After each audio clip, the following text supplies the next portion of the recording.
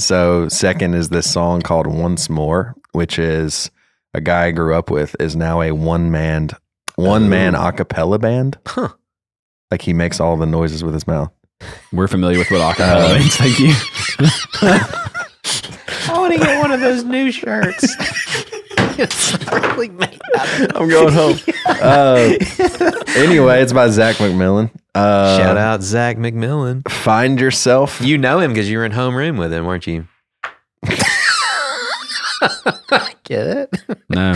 McCullough, McMillan, they sat by each other. Oh my God. I think he was older than me. He made a bunch of noises with his mouth back then. I think we were both actually Everybody hated him homeschooled. then. Hush, man. I'm pretty sure both our parents gave up on our homeschool around the same time. Really? Yeah. Then we went to we went to regular school together. You yeah. banded together. Right. Yeah. We Oh did. my God. Just We finish were the in the list. band. Just finish the list, bro. Just finish the list. We watched Cool Runnings and we tried to make our own bobsled. His list is so much better than yours, dude. All right, so I got those two. all of my non-like, Hey, Fidget Boy. all of my non-lyrical stuff, I listen to a bunch of like EDM. Yeah, I know. You seem to me like a Christopher Nolan movie soundtrack guy. When you're like, I actually do that. when you're on Discord I listen playing with Pokemons, I just go EDM all night long. And then I get on Twitter Space.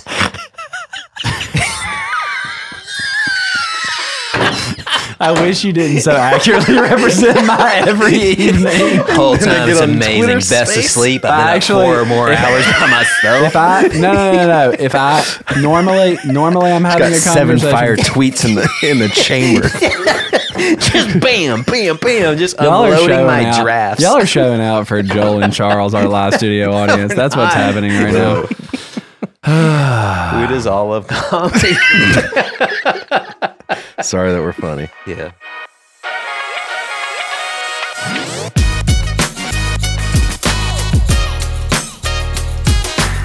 Welcome to Products of Grace, a podcast by Mercy Hill Church. My name is Lawson Harlow, and with me today I have Don Terrell and Blake McCullough. So, Don, what are we doing today?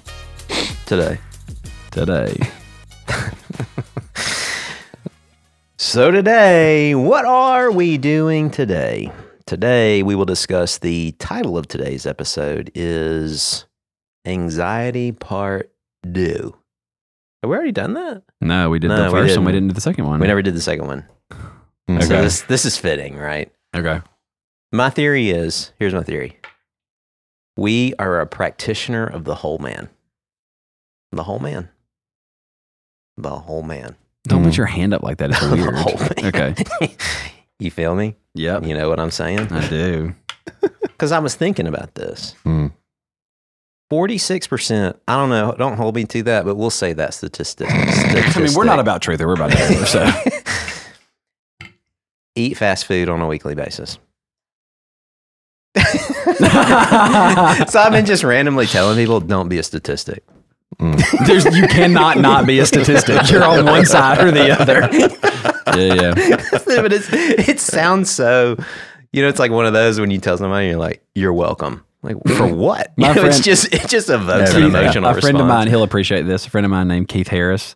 Every time I talked to him on the phone, when I was in Grenada, every time we hung up, he'd say, "Hey man, don't get shot." And I was like, "Why do you say that?" He said, "Do you want to get shot?" I'm like, "No." He says, "Is it bad advice?" "Nope." "All right, y'all have a good day." So You're in the such a heart of the troll. pandemic, Oh man. dear brother that goes to church here, I was like, all right, man, y'all be safe. I didn't even realize what had come out of my mouth. He turned around and goes, don't tell me what to do. I was like, my bad. Be dangerous, man. Did you see where In-N-Out's on the news right now? Nuh-uh. They are making their employees bring a doctor's note to justify wearing a mask. I love them so How much. the turntables. That's the most based. I think they're also moving to Tennessee, so shout out. Maybe one headquarters day Nashville, soon, yeah? one day soon we can Yep. have In-N-Out. It's amazing. Hey, bro, I don't know if y'all have noticed this, but Guthrie's is coming right over here, and I'm going to smash some fried chicken. Bruh. Did you see my tweet this week? I think I'm getting... No? Shadow band. Yeah, I'm shadow band, big shadow band. So I'm at Kroger pumping gas, and I'm smelling... Number one, I think gas smells amazing. The fumes. Yeah. Diesel smells better. I don't know about that. That's real. All of a sudden I smell fried chicken and I'm like, oh, that smells amazing. Oh, I did see this tweet. And I was like, what if I'd never tasted fried chicken? Well, you've never tasted gas and you think it smells good. How do you know?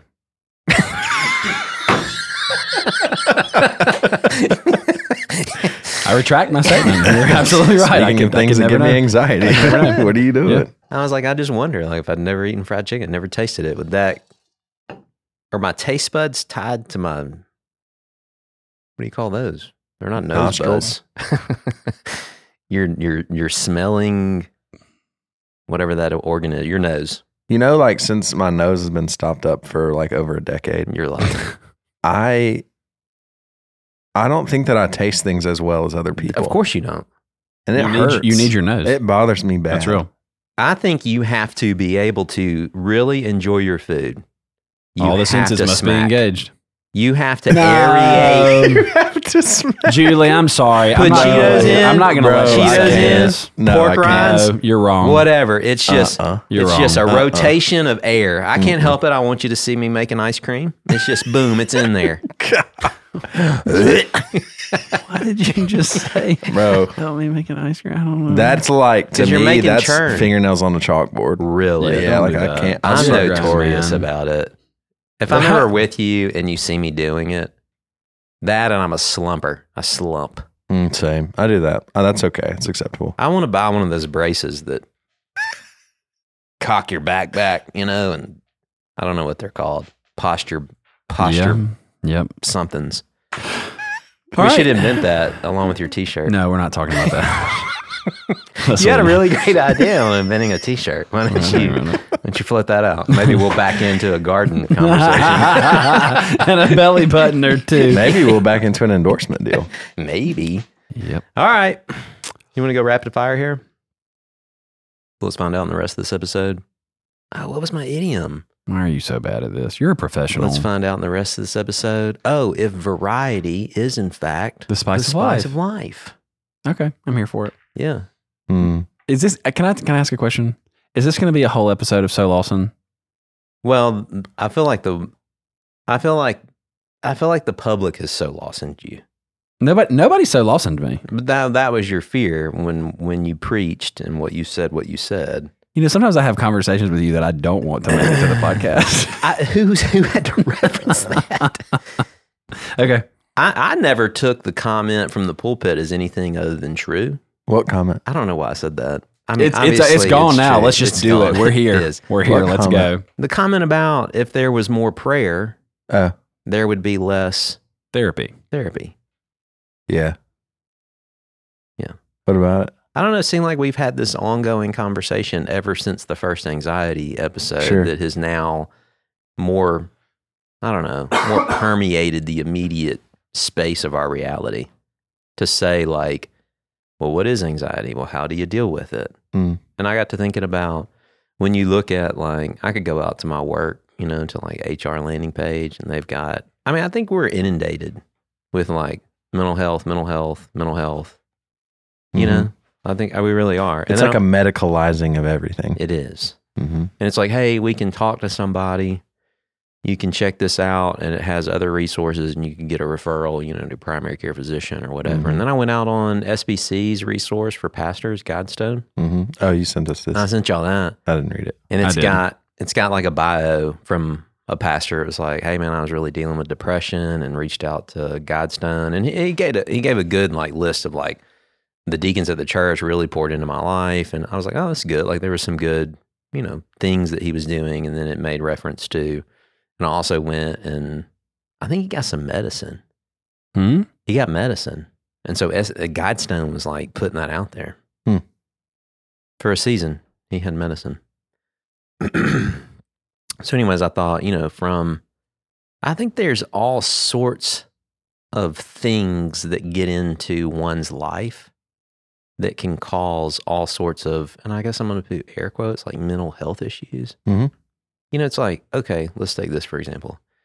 If you have premarital sex, you are going to deal with guilt and anxiety. True. Yes, that is accurate. True. If you have genetic high blood pressure, it may in fact cause you to feel anxious. Hmm. Like this is This is real. That is real. If you eat fast food more than 43% of the time, or whatever the amount of time it is, like it could cause all sorts of health issues, mental included. Yes. If you don't get a good amount of rest, Yes. it's going to cause compounding health issues. Sure. If you don't drink water, Yeah. you'll die. So you had this tweet. This tweet, is Lawson. coffee. Yeah, you had this tweet. Well, I know a good brother. Let me throw this. I know a good brother who does not drink caffeine because of what it does to his Yeah, I'll mess with you. Yeah, it will. his mental health. Yeah. All right. So you had a quote. You had a tweet. What was it on Twitter? Something about a country mile. Oh, don't let a secular marriage counselor within a country mile of your I don't think you said congregation. marriage.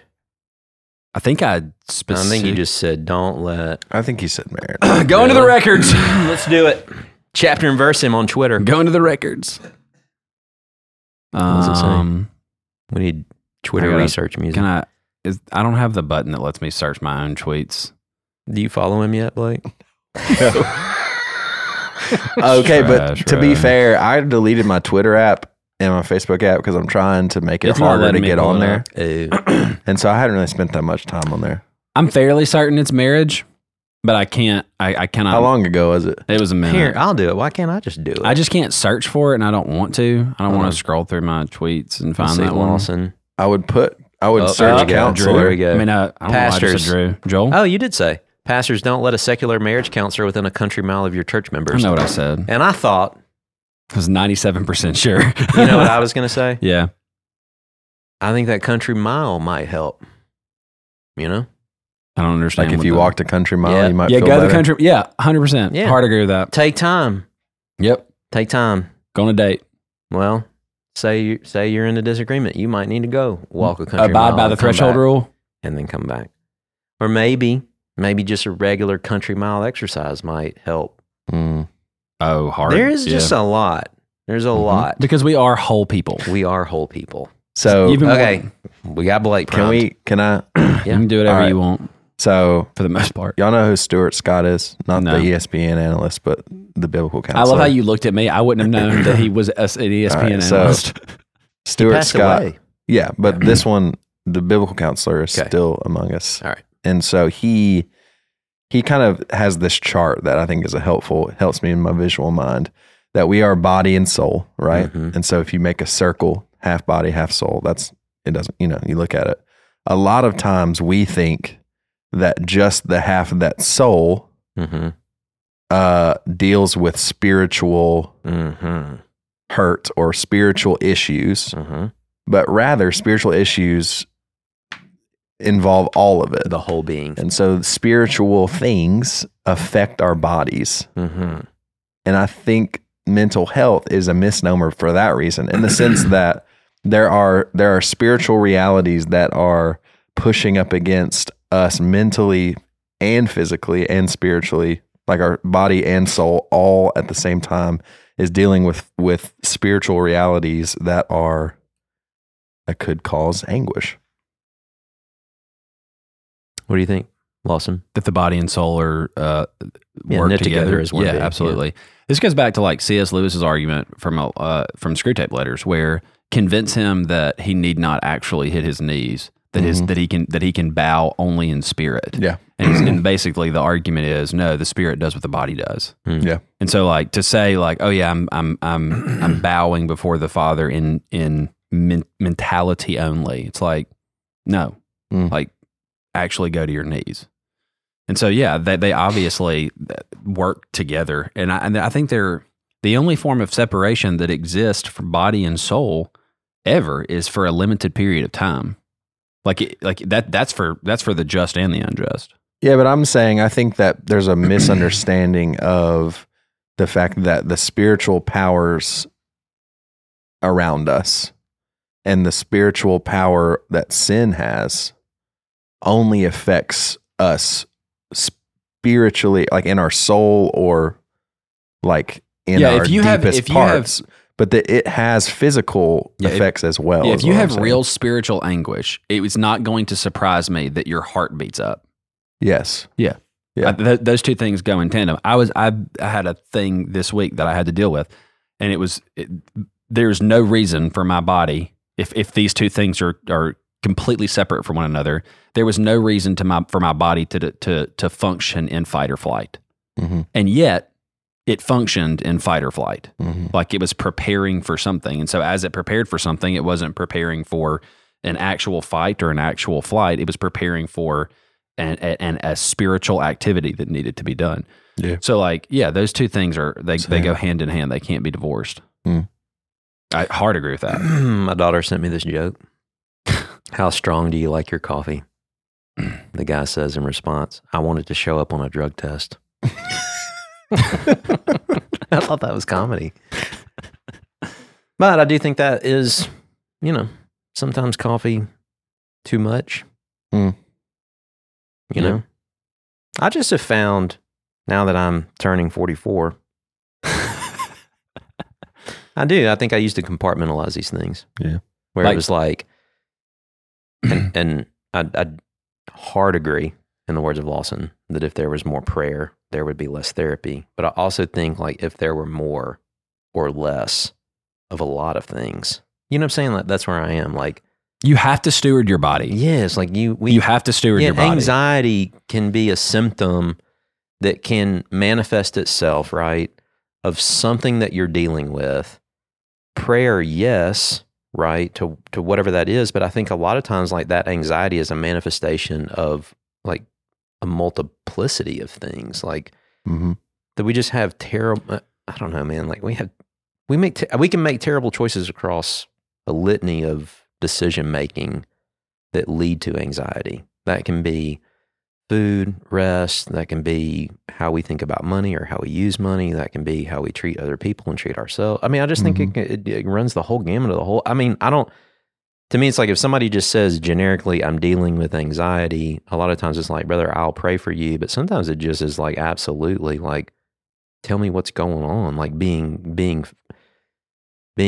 close enough to other believers where you can take time to unpack that. You know what I'm saying? And walk through like, hey man, what are you dealing with? Well, I'm dealing with these thoughts, right? Whatever these thoughts are, maybe it's thinking too far ahead around anything, literally anything. I mean, it's like when I think about taking care of my family for beyond today, it's like I can get anxious. Because you can throw in 1,000 variables between now and the next 48 hours. Yeah. Mm-hmm. When I think about, and I was talking to Danny Vernon at Meet Up Mercy Hill in Mississippi this past Saturday, I was like, sometimes like I can feel my anxiety need to be rebuked when I start to think about my remaining years on this planet before I go. What kind of death did I say? When we said Adam died, but what was the word I was using? Clinical. Before I experience my clinical death. And it's like, because it will not be a spiritual one. Right. Yeah. But it's like, like 35, 40 years, 45, and like Lawson from the pulpit was like, I mean, if the Lord give us 65 years, I'm like, bro, give me more. Give me more. That's crazy, That's bro. just 21. It's just 21. He was real shallow with how many years he gets. And as you get older, you'll add from What do you the mean that's pulpit. just 21? From For where me. he's at now. Yeah, I'm like, bro, give me, make it 89. Give everybody 89.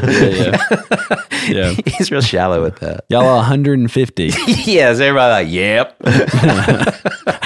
I'll be honest with you, I don't know a whole bunch of people that sitting about 100 that are not like, gonna give me another happen. 50 years. No, it's not going to happen. Yeah, at least, okay. Yep. So I think in those terms, right? So what Sure. are some things like, I mean, ultimately when you're dealing with the whole man, I wanted to put the whole man out here and then talk about anxiety as it relates to the whole man, prayer being one element inside our, I think you said our spiritual war chest or, that we can arm Arsenal. ourselves with, our arsenal. Well, let's talk about that.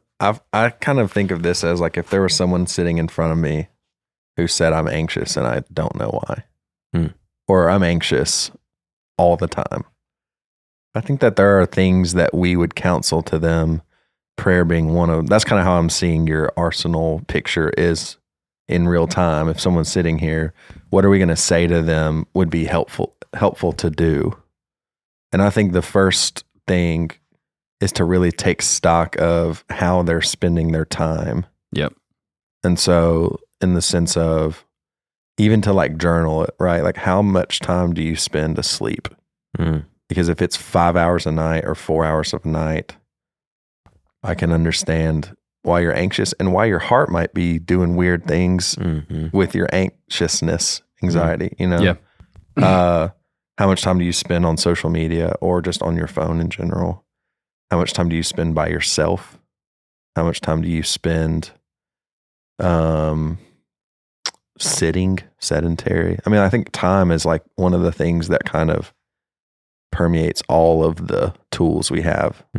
Like we really need to look at how much of your day is spent doing different things. Yeah, I agree with all of that. I mean, I think dealing with the whole man, like if someone says that I'm anxious all the time, like I think I told the both of you that there was a period of a couple of months that I was having heart palpitations on the regular. And so like come to find out at this point, like Beth is like convinced of what it is. And it's like, there's normally just moments of high stress and real life. I normally don't feel in the moment. Like if Beth asked me, are you stressed out? No, I'm not. Like, I'm really not. But nonetheless, it's like, does that take a toll on my body still? Like as I'm having to deal with pressured issues, and everybody's got pressured issues that they're going to have to deal with. Like it's just part of life. But nonetheless, it makes it all the more important in the midst of those moments that I have actual outlets for rest. And one of those, you can put this in, I put this in this category, that rest both has to be like a mental rest, but it also has to be training your body to deal with it. Like, I think if you're, so like the thing that always heals, like that stops me having heart palpitations is actually getting my heart rate up. It's like actually going and do something physical to train my body to be prepared for it. And so like I'll never forget a while back, I was having a conversation, a pretty heavy one, and my watch is notifying me that my heart rate's too high. It's like, your heart rate's too high. And like, you're sitting still, you're not active. And my heart rate was like 230. Yeah. I mean, it could have been a misreading. I mean, my heart was beating super hard, and it was like, that's not good.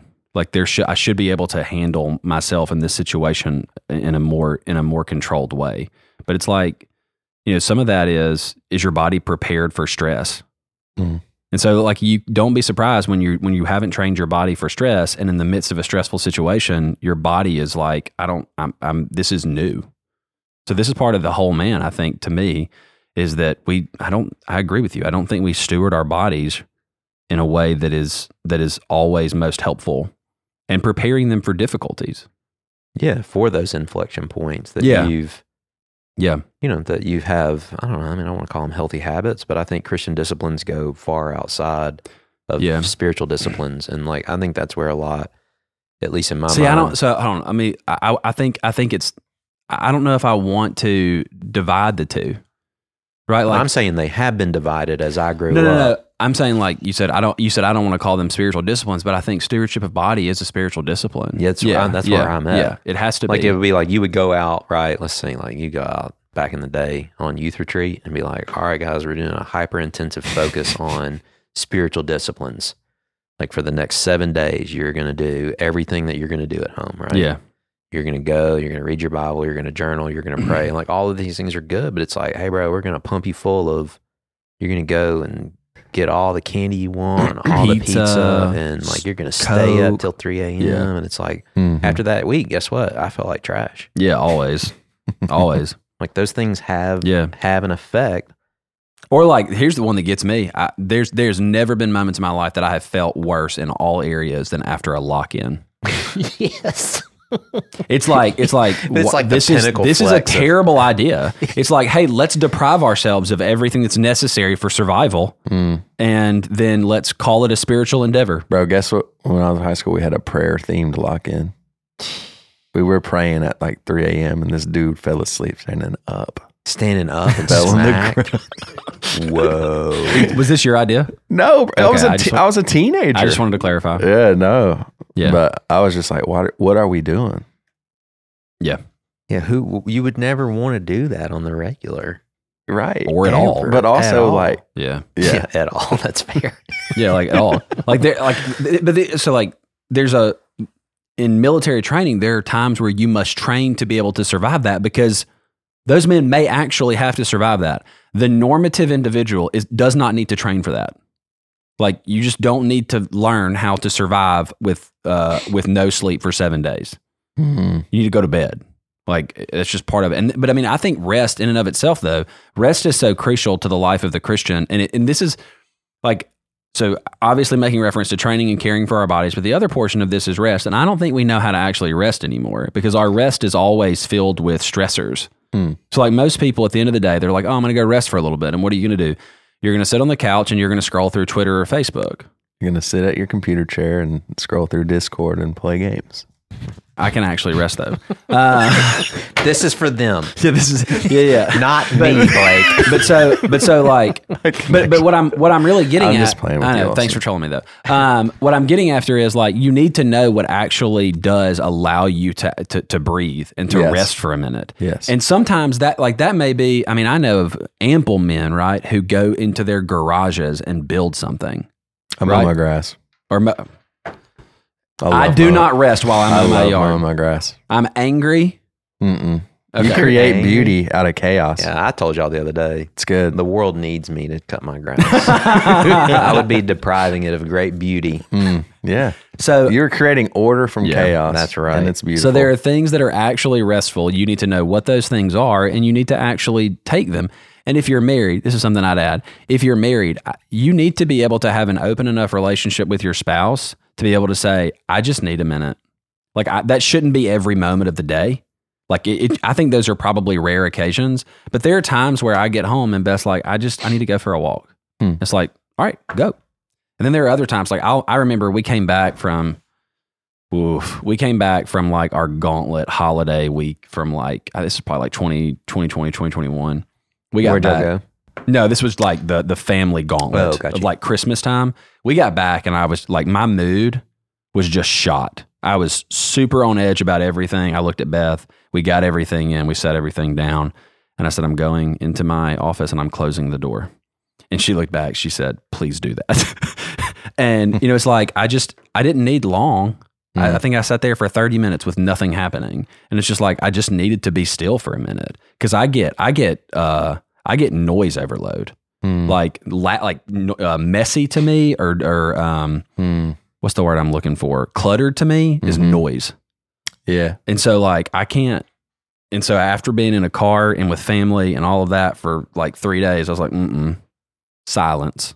I need silence. And so like I think So you just how do we gotta- build? Sure. How do we what? build up our bodies? Yeah, so I think I was looking up a verse. Blake, you answer the question, and then while I'm looking up this verse. Right. I think it's an open I conversation. thought we already answered it. It was discipline, right? Yeah, it is I mean, discipline, Okay, well, y'all keep talking while I look and it's this up. knowledge too. And I don't Yeah. believe that the Bible is silent on these things at all. No. I think a No. lot of times we approach the scriptures with, again, thinking about ourselves in halvesies. Mm-hmm. You know what I'm saying? And it's like we're actually the whole person. Mm-hmm. I mean, the Bible specifically says the love of money is the root of all sorts of evil. Mm-hmm. And I think like to then bring ourselves and discipline us within a relationship of Mhm. money. And if we have that relationship with money out of balance, it's going to cause discord in the believer's life because it's going to give fruit as a manifestation of that sin. And I think about those things across the whole litany of our experiences as humans. You know what I'm saying? Like how we interact, again, how we interact with the things God has granted us, our sleep, our awake, our working. I mean, all this. Like there's just a healthy relationship that we can have with every single one of these aspects of our life. And I think the scriptures are not silent on it. I think there's plenty of information, plenty of truth to glean from God's word around how to conduct oneself in every single one of these arenas. Yeah. And I believe it starts with certainly prayer being one of those things, but also increasing in the knowledge of God and praying to Him that we would expand our knowledge in these things so that we could be I think the Christian should be exemplary in every single one of these arenas. And my question to the Christian a lot of times is like, okay, you're dealing with anxiety. Tell me who you are. Like, are there things in your life that are worth imitating? And what would you say is not worth imitating?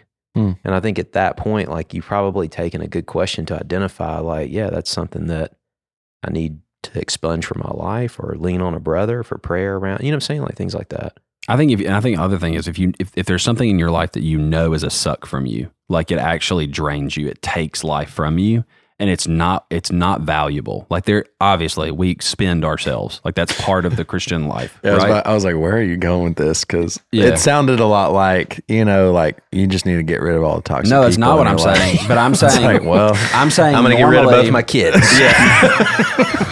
I normally pack your bags. I'm sorry. It's not funny. You thought it was my kids. The jokes. I think that there are areas in which we permit ourselves to give bandwidth that we shouldn't. And so like in the midst of that, like you're giving away things that you just shouldn't be giving away. Like I was telling meaning like Blake? not saying no. Not saying no, yes is one, but also not trusting others. Got you. So like, okay, this week.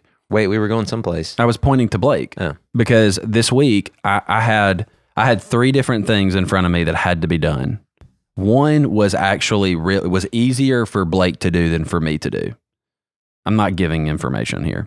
One was easier for Blake to do than for me to do. That being the case, it was like, what do I need to do? I need to give it to Blake and say, Blake, you've got to do this, and you're going to do it excellently. Doesn't change the fact. So this is what it ultimately comes down to for me. I did it. You did, and you did it excellently, and I know that because the person told me. Because there is one thing you told me to do that I haven't done yet. So not that one. But it doesn't matter. Yeah. As long as it's before Sunday, it's fine. so not that one. So anyway, but like, so I think sometimes we need to, this comes ultimately down to, we need to realize that we're humans. Like there's just an anthropology that needs to be played out in the life of the Christian that, hey, despite the fact that you see some people like Al Mohler, if you're trying to live your life like Al Mohler, you're probably going to die. Like, but I mean, look at Spurgeon. No, I'm saying like Spurgeon died very young. Yeah, like in his 30s? No, 40s? No, he was older than that. I think he was in his 50s, bro. I think he was in his 50s, but we can debate that later. I could be super wrong. So anyway, yeah, like, but he was off the rails with like personal disciplines. Yeah. Like he was not. Yeah, he's not worth mimicking in those areas, to say the least. Actually, you should avoid the vast majority of things that he did. And so, but to recognize that there are other people who are able to do something, and you have to be willing to say, I've got to let them do this. And not only do I have to let them do this, I have to actually mentally put this down and trust that they're going to do it well. Otherwise, I might as well have just gone and done it. Because you're just draining yourself anyway. You're not actually resting. This is what I'm getting after. You're not actually resting, and therefore you might as well just continue to keep doing it, and you're putting your body under the very same stress that you would if you just went and did it, maybe more. And so, but that takes an honest approach and willing to ask for help. I mean, it takes growth. It does. But I think a lot of people are. Lawson wouldn't have done what he did. I know under what he no did now. circumstances. He wouldn't have done it 2 years ago. I probably would have done it a year ago. Low key. Under no circumstances would I have done it was Saturday night. You would have done it 6 months ago. I would have done it 6 months ago. I've been sanctified. Anyway, I would say in the past year. In the past year, I would have done it. But I mean, So other than that, if it was the school year, though, I wouldn't have done it. I think you still could have. Yeah. Anyway, all that to say, as we're debating an ethereal topic that no one knows,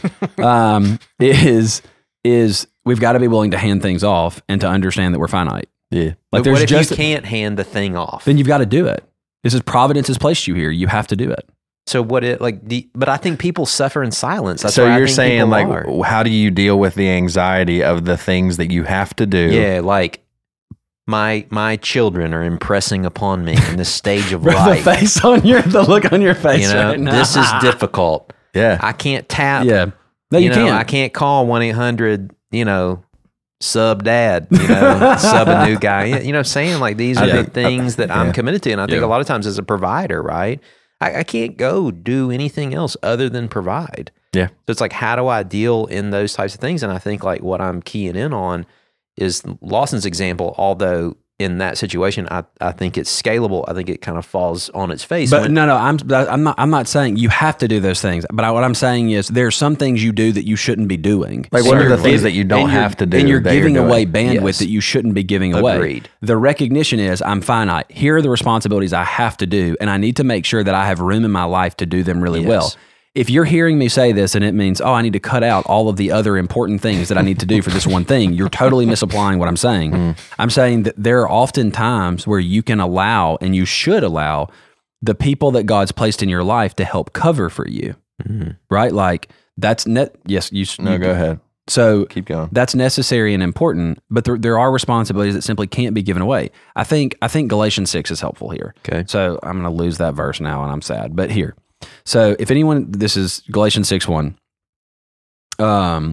Brothers, if anyone is caught in any transgression, you who are spiritual should restore him in a spirit of gentleness. Keep watch on yourselves, lest you be tempted. Bear one another's burdens, and so fulfill the law of Christ.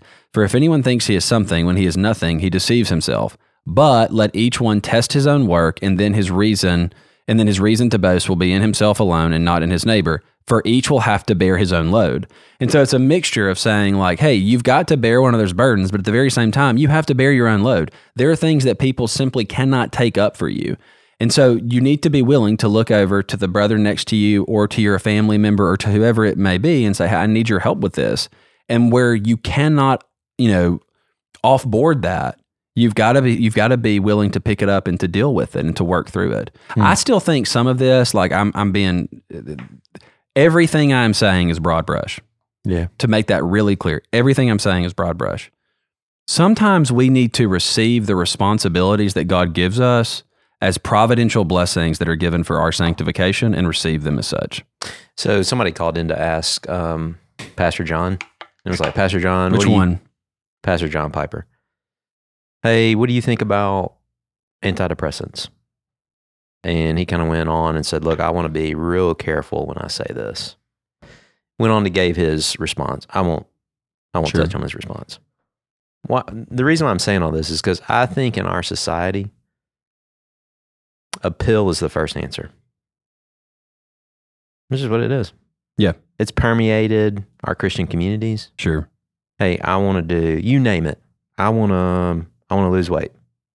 Oh yeah, for sure. I got a pill. I got something, like it's never about doing the concrete steps that can get Sure. to a healthy place. And I do think that you can make the distinction too. Like, I don't think that anyone should hear us and say, so what they're saying, like if we don't think the pill is the first answer, that we're like anti-medical, because I think like if you're in a spot of depression where it's like, I feel like, and I don't like the word, but I feel like I can't get out of bed.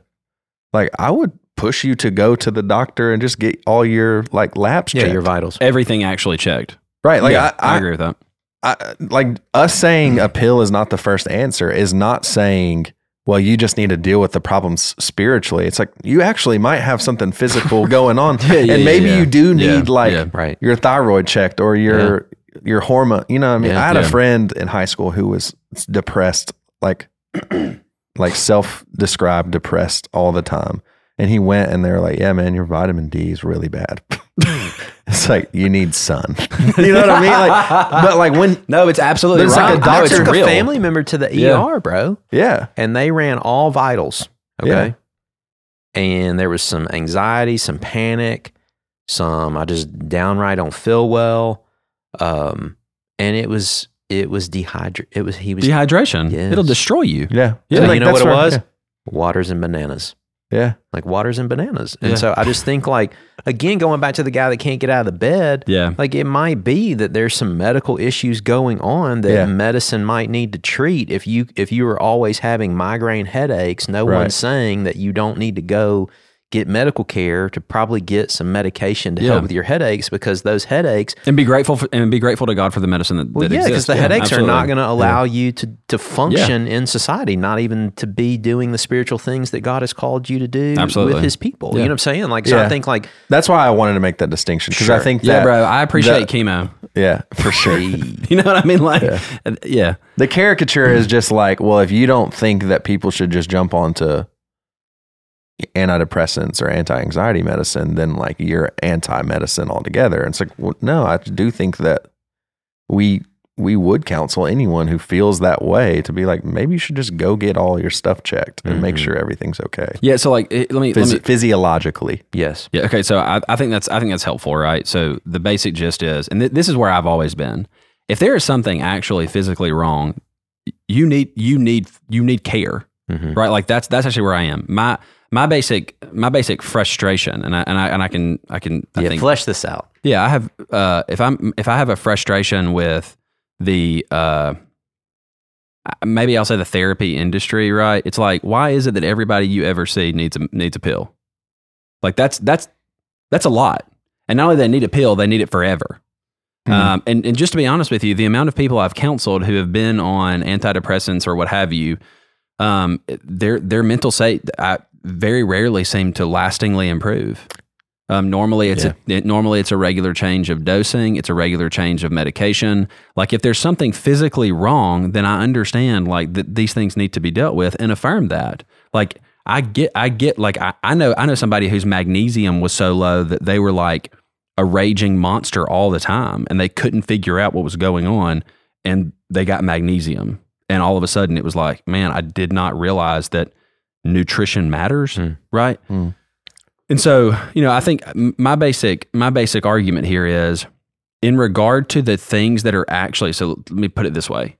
If there is something that is the point of bother, we are quicker to numb ourselves to that thing than to work through the thing. And this is really problematic. And you don't need a pill. Whether it's medication or whatever it is. Yeah, you don't need a pill to do that. Look, whether it's what? Medication or whatever. Netflix will do that. Netflix will do that. Facebook will do that. Video games will do that. I had a conversation with my mother not long ago about when I was in chemo. Like one of the things that they did, they were like, "Bro, play a game." Like I'm stuck in a hospital bed for 5 days straight. What are you going to do? Play a game. Here's a laptop. Play a game. And I mean, I don't blame them for that. However, the thing that took place in my own life from that is I carried that over into every other difficulty. And so if you're not actually dealing with things at hand, if you're not actually working through difficulty. So for instance, if someone says, "Why are you so upset?" and you actually have an answer to that, and look, I'm going to play just a momentary self-deception game. I can't tell you how many times in a conversation with somebody, they're like, "I don't know." And by the end of the conversation, they know. Yeah, they're not asking themselves the right questions. Or it's just, they just don't want to be forthright about it. Yeah. And look, you don't have to have a conversation with somebody to reach that conclusion. I think most of the time you just have to be honest with yourself. There are things that really do worry you. But so let me, go ahead. I was just going to say, but there is a call for the Christian to share each other's burdens. That's what I'm saying. So like part of that, like, so for instance, my own fears around my health. Like, I mean, I don't know if I really ever talked to either one of you about that. I've talked to Charles about it in the past, but like throughout the vast majority of my life, especially after I got married, I was so heavily concerned. If I ran fever, it was like, I'm going to die of cancer tomorrow. Like, I mean, and that was the way I lived for a long time. And then it hit me one day. I've never sat down and dealt with this. Every single time that I've thought about this particular issue, I've thought, I need to go do something else. That's not what I need to do. I didn't need to go do something else. I never relied on a substance or something like that to help take care of that for me. I would just go and do something and numb my mind to it. And look, some of the things that you can do are good things. Like it's like, oh, I can go and go for a walk, or I can go to these things. I'm not saying that those are bad things. Those are good things. But you can use literally anything you want to numb yourself from difficulty. You can, and here's what I was trying to get at even on Sunday in regard to intimacy and prayer. You can go and say you pray to the Lord all the time, and you've never once brought out the actual issue in front of Him in prayer life. I'm praying. My prayer life's great. I'm like, have you ever, like, when was the last time you actually dealt with the thing that is truly bothersome to you in prayer? Not like, Lord, help me with this thing, but like intimately and authentically going in a broken manner of like, Lord, I need help. And here's all of the ways that I'm seeing this snowball in my life. Like, I need you to draw near. I need you to help me work through this. I'm not going to run anymore. I'm going to bring it right here and we're going to deal. That's got to be a part of the Christian's life, because every single person that I've ever met has some major issue that's taking place in their life, whether it be a trauma, great or small, they're all great to the individual, and that's perfectly reasonable. It still has to be dealt with in a way that is not a putting aside, but aiming to actually have rest from it. So like Sibbs has a formula that I think is really helpful. That's internal desire leads to external motion. External motion continues up until the point where it attains what it desires, and then it rests. For the Christian, I think a lot of times what we do is we have an internal desire, and a lot of times it's just rest from the situation, and we really don't want to do the external reaching to get us to the desire and the rest. It's like, I want freedom from this. Well, how do I get freedom from this? Well, prayer is laborsome. Drawing near to a brother or sister to help me is laborsome. It demands that I'm honest, that I say exactly what I mean. It demands probably that as I'm saying it, I might break and cry in the midst of it. Mm-hmm. And sometimes we don't want people to see us that way. But bro, like, you're a man. You're just a man. And if you're just a man, you're weak, you're frail, you're insufficient, and you can't do everything. Most of the time, we can't do everything at 100% of the things that we're required to do. You're just not going to be able to do it. And as you're not able to do it, it's like, man, it's okay to work through those things with people. It's okay to say, we need to come up with a better way to do this where we can do it really, really well. What it's not okay to do is to sit there and say, I'm fine. I'm fine. No, you're not. You're not fine. You need to work through it. And that's not saying that you should always live at a point where you're about to shatter. I'm saying that I think sometimes we live at a point where we're always about to shatter because we never permit ourselves to actually pause and work through something and reach a point of rest. Mm-hmm. And then it's like, oh, I'll get up now in light of the rest I've received from this situation and finding peace in the providence of God in the midst of it, or finding rest in the fact that, you know what, this was a really painful moment in my life. It's in the past. God's using it in ways that I can't understand and I may never understand. And say, but he's good. And I'll go. And you just keep going forward. So do you think there's a Christian thing? I do. You can disagree with me. Is there a Christian thing? There is a Christian thing. Here's what we do. Like, it's sending thoughts and prayers, but we don't actually take the moment to actually pray for the people? To actually pray for 100%. The people. Mm-hmm. Verbalizing your request being made known to God on their behalf as they are in earshot, on the phone, whatever. We have more technology at our I'm preaching the choir here. You know, where it's like call to action. Yeah, call to action. People pray with people. This is real. Yeah, we do this. That's what we should be doing. Yeah. Like, and it's refreshing to both parties. Indeed. Mm-hmm. Because it gives one the honor of taking another into the throne. Yep. And acknowledging who calls the shots. You know what I'm saying? Yeah, like, for sure. It's like, I don't know. I mean, to me, like, yeah, that was one of my takeaways in like prayer. And when you were preaching about prayer, about intimacy, and how so often I think we miss out as God's people. I know I do, about number one, being honest and open and transparent about what you're dealing with, and being willing to pick up the phone, call somebody, go have coffee, whatever, go walk a country mile together, talk about it, you know, whatever that is. Yeah. And then take that moment to actually, you know, go to the throne room together, you know. And I think like that takes a depth of relationship. And I think it's like, it also builds the relationship. That's where I was going. And it'll put you into a new place together. You know what I'm saying? Where it's like that, where you had a privilege of being able to confide in one another. And I think what we do is we unlock a lot of experiences that people have gone through as Christians, right? Where it's this momentary light affliction is producing in us an eternal weight of glory. It's like you never know what this trial or tribulation is that you're going through until someone comes along that you can take this, what God did for you, in something historical that you see it now, right, in hindsight from start to finish, and then be able to encourage them with that same thing. And I think like that's body life in and of itself, and then being able to take that individual and commit to pray for them as needed. Yeah, I think a lot of times some people want to know that they're not alone in it. Like just literally, just base level. Hey, we've done this same thing.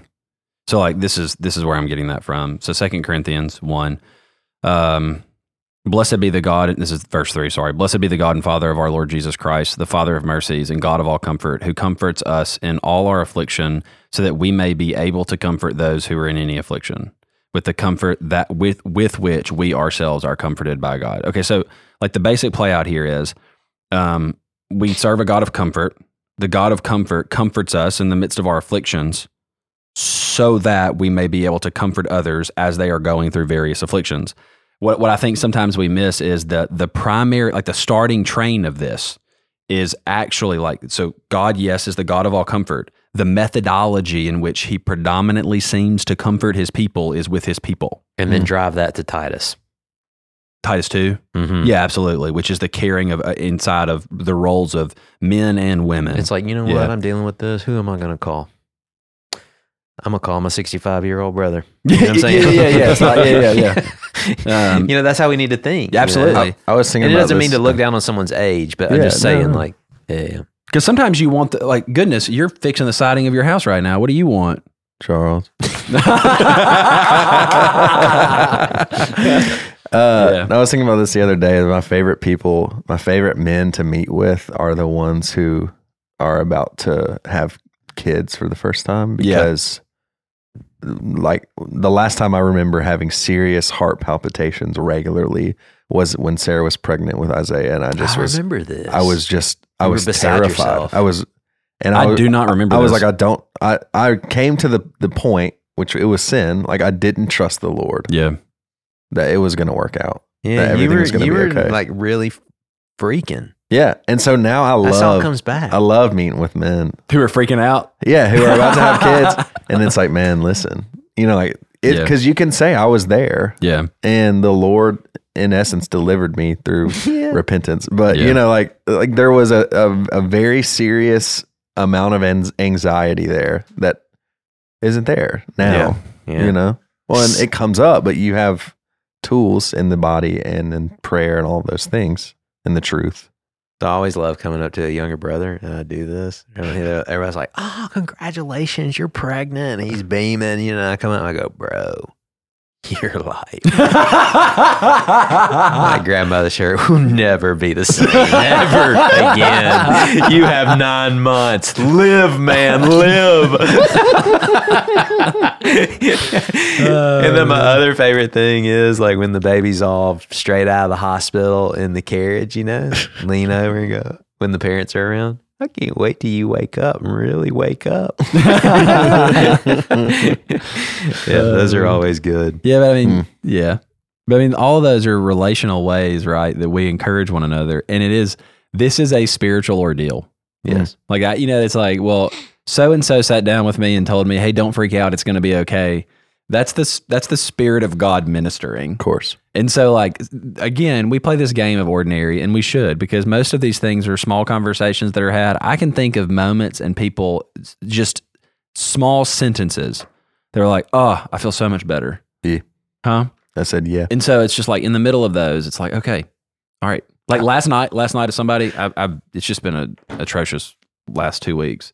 But I just, Atrocious. it has been. I'm not. I mean, gonna I go- hear you. Yeah. So, like, I just had my emotional capital is out. I've had a great 2 weeks, guys. Congratulations. Yeah, I like- have not. I'm with you. Yeah, I just said my emotional capital is just exhausted. I said I'm spiritually good though, and you know what he said? You're not. You'll be fine then. That's who And said this? Darren. And I was like, and I was like, that's true. Yeah, that's You're right. true. I will be. And I mean, just those, like, they're the smallest exchanges. And even today, I had lunch with somebody. I mean, same situation, right? I'm just kind of. I mean, he asked me like, how can I pray for you? You can pray for just emotional bounce back. Like I've just expended the capital, and those conversations are just fueling. And they give life. The danger, and this is a real danger. The danger is that as the natural way that we function normally in the midst of difficulty is not to lean in, it's to run away. And it's a really bad place to be. You're placing yourself not only at spiritual risk because you're pulling away from the body that's going to encourage you, you're slowing down your own maturity and growth and comfort. Like why? Like I'll be honest with you, I'm gonna be selfish when it comes to my comfort. It's like I want people to care about me and to encourage me. the problem is that if they don't know that I need to be encouraged and cared about, I mean, the cared about is universal, but like if I'm at a point of sorrow or I'm at a point of, I'm just exhausted, it's like I'm not helping them be the body. I'm not helping myself be encouraged when I say, hey man, we're good. Like it's just a facade. It's not real. And I do wonder. It's very common. Yeah, it is. I do wonder at what point that's sin. Yeah, to say, how are you? I'm great. Yeah, I'm good. I do wonder Doing well. What's the line there on sin. Like, and you're not? But do you think a lot of stressors that we deal with that are contributing to anxiety are things like fights, like you get into a fight or a disagreement or argument, and then like 6 months, not even 6 months, 6 days later, you can't remember it? You ever think about this? Yeah, the thing that's so serious now, like next Julie week and or I next used year. to have the worst disagreements when we were driving from Mississippi to see her parents and the baby's crying. Why is the baby crying? I don't know.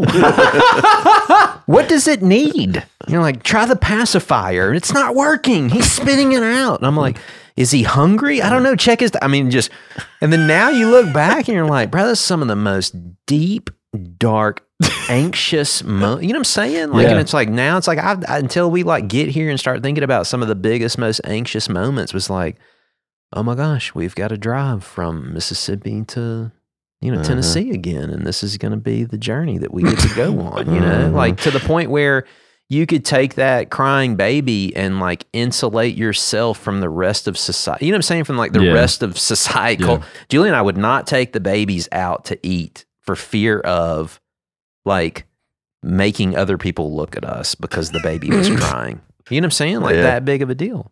I don't know. Everybody in the restaurant's always looking at us because Rowan's like, hey, you want to be my best friend?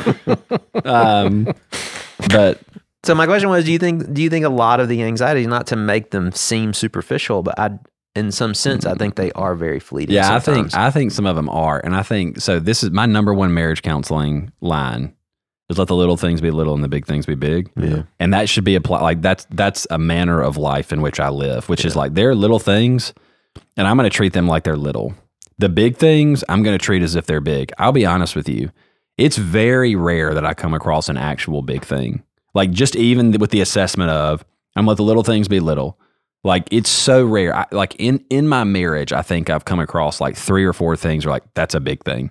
Like that has to be dealt with. Mm-hmm. Most of the time we're arguing, and we can certainly, and this is bandwidth across any relationship. It doesn't have to be inside of marriage. I mean, I can think of times that you and I'm pointing to Don, that Don and I have fought. I can think of frictions that Blake and I have had as well, where it's like, these are, why am I happening? Yeah. Why is this happening? Why am I upset with one of you? Normally you're being ungracious when you read my text messages. Which I've apologized. I've apologized to you about that in the past. I didn't even remember. Yeah, you didn't. I remember it. I did. remember it. I can tell you where I was sitting. I was like, I read that so hatefully.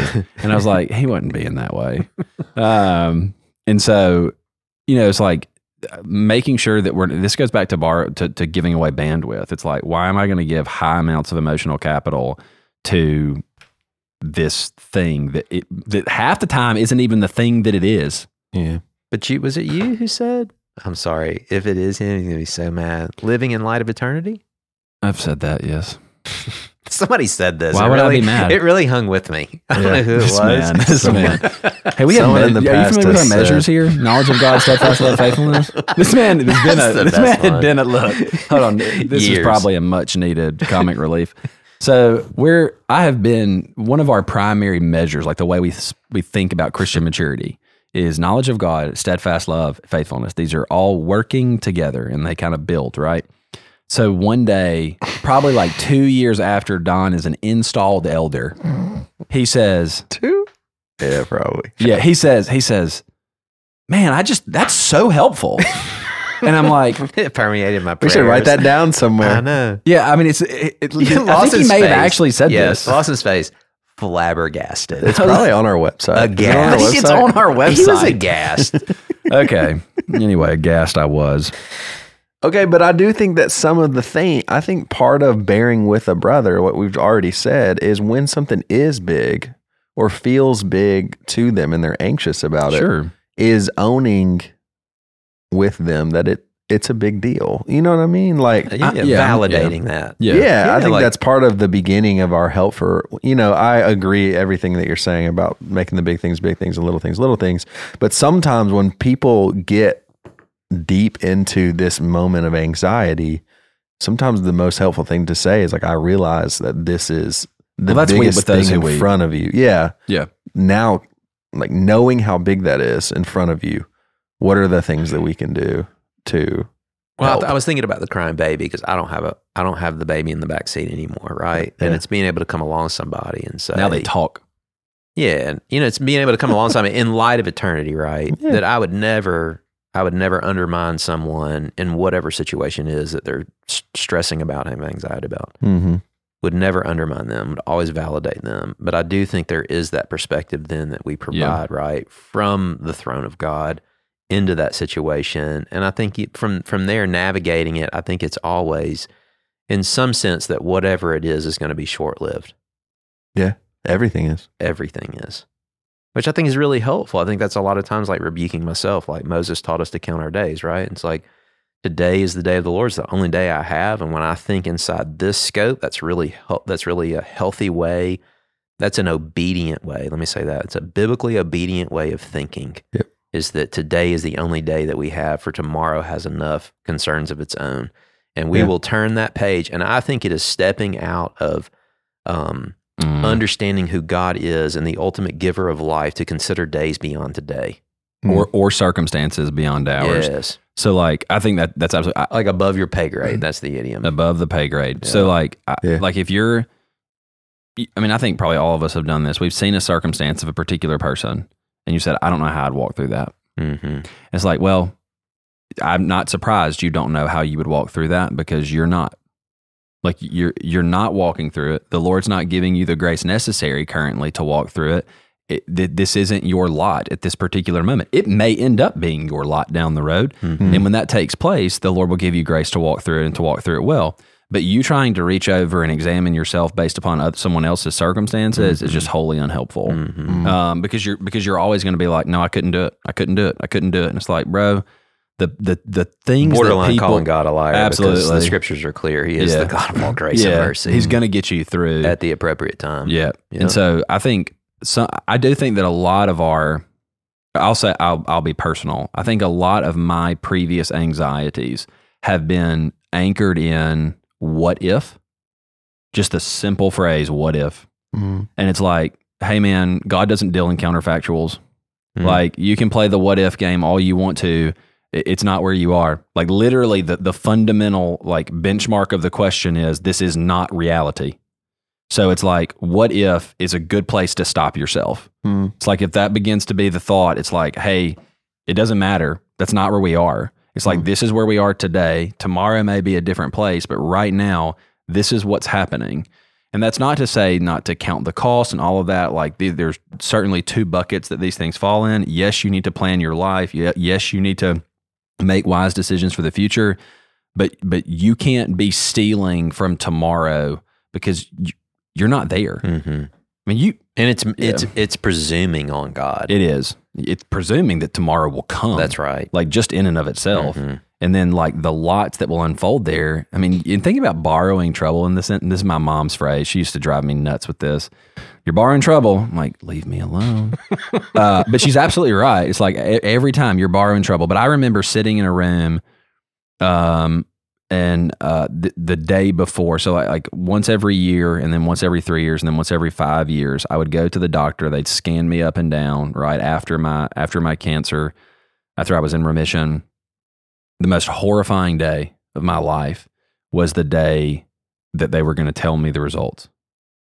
It's the most terrifying, horrid day ever. And at the end of that day, it was the best day of my life. Always. I mean, that's, I understand that there could have been terrible news to be given, but it's like I am literally throwing myself into chaos because I'm so fearful of what might come to pass. And it's just a giant what if. Mm-hmm. And not only did it not come to pass, like instead it was God being gracious and kind and merciful and giving me a clean bill of health and then go be faithful. Mm-hmm. And so it's like, man, instead of trusting his providence, even if it be the opposite outcome, I'm just riling myself up into chaos. And so I think so much of our anxieties are anchored in I mean this again, broad brush. So much of our anxieties are we actually trusting in the sovereign? And in our trusting of him, even when we want to ask a question, most of the time we do it in our head. Well, what if this? Well, why don't you, this is what I'm saying. Why don't you grab hold of those thoughts and why don't you drag them into the throne room and make them obedient to Christ? Right? And bring them and work them out there. All right. Broad brush. Anything? Yeah, broad brush. Hold on. I want to make a disclaimer. This may even be worth a disclaimer at the beginning. I'm looking at Charles right now. Like, whenever we're talking about these issues, like the key note is we are painting with a broad brush. And this is true of the podcast in general. The podcast in general is a broad brush podcast. There may be things where we would sit down and as we're having a conversation with you say, hey, you know what? This may be the better route here. But in general, right? As we're painting with a broad brush, I think, especially in our day and time, the mentality around mental health is bloated with secularism and also a borderline like materialism. Right, where not even borderline, a materialism that simply says you're just matter. You don't need to actually work these things out. You don't really need to bring them to God. All you need to do is to numb yourself and they'll go away. Here's the reality. Blake has made this comment in the past. I'm dragging you here with me, Blake. That 90% of counseling is repent or forgive. Yeah. And I stand by that. But if you're living in a perpetual state of sin in an unrepentant way, or if you're embittered by something and refusing to forgive, I would not expect that your mental health would be particularly strong. Or your physical health. Like, to say that these two things do not directly influence the way you live your life is craziness. So often, the mental health that we are trying to develop in our own, and I'll speak specifically of the Christian, right? Develop in our own souls is there are sins that I need to put to death. And as I'm refusing to put them to death, it's naturally doing damage to me. Like, the basic premise here is, right, that sin leads to death. That's the confession that we make. Yep. To say that the thing that leads you to death has no ramifications on you on the way there is craziness. There's going to be side effects. There's going to be detriments. There's going to be difficulties. And so we need to be ready and prepared to repent. And we also need to be ready and prepared to forgive. I think one of the great ways that we see therapy, counseling, that type of thing, and I'm speaking really more of the secular vein, is making you a perpetual victim and never encouraging you to forgive and move forward. Those are dangerous places to be. And so, I think this is a massive topic. Sure. But broad brush, I guess that'll do. All right. So in conclusion, Lawson has a Bible verse. Read it again. Yeah, I'm going to read it again. I think it's probably the best one anyway. 2 Corinthians 1:3 and following. Blessed be the God and Father of our Lord Jesus Christ, the Father of mercies and the God of all comfort, who comforts us in all of our affliction, so that we may be able to comfort those who are in any affliction with the comfort with which we ourselves are comforted by God. So I'd like to thank my fellow elders, Lawson Harlow and Blake McCullough, for the time spent today. Fellas, what does your hat say? New Kids on the Block. Hey, my brothers and my friends. Had a bunch of hits. Had a bunch of hits.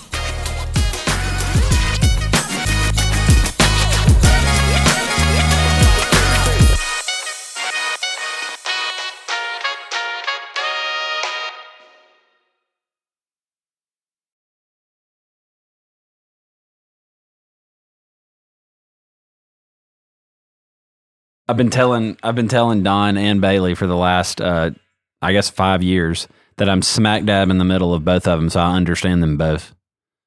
And then Don I don't understand either of them. shatters my whole worldview when he says, "I just turned 44." I'm like, "No, you turned Julie 43." corrected me. She's like, Don, you're telling people that you're 43. You're not turning 43. You're turning 44. We are turning 44 this month. And I'm like, are you serious? So I went out and looked at one of those birthday calculators, like, tag gum, dude. I'm way off. One So solid you did year. just lose a year of your life. You did. You did. It's Sorry. gone. But maybe it got added on the back end. Yeah. So it all So, evens out. I don't know.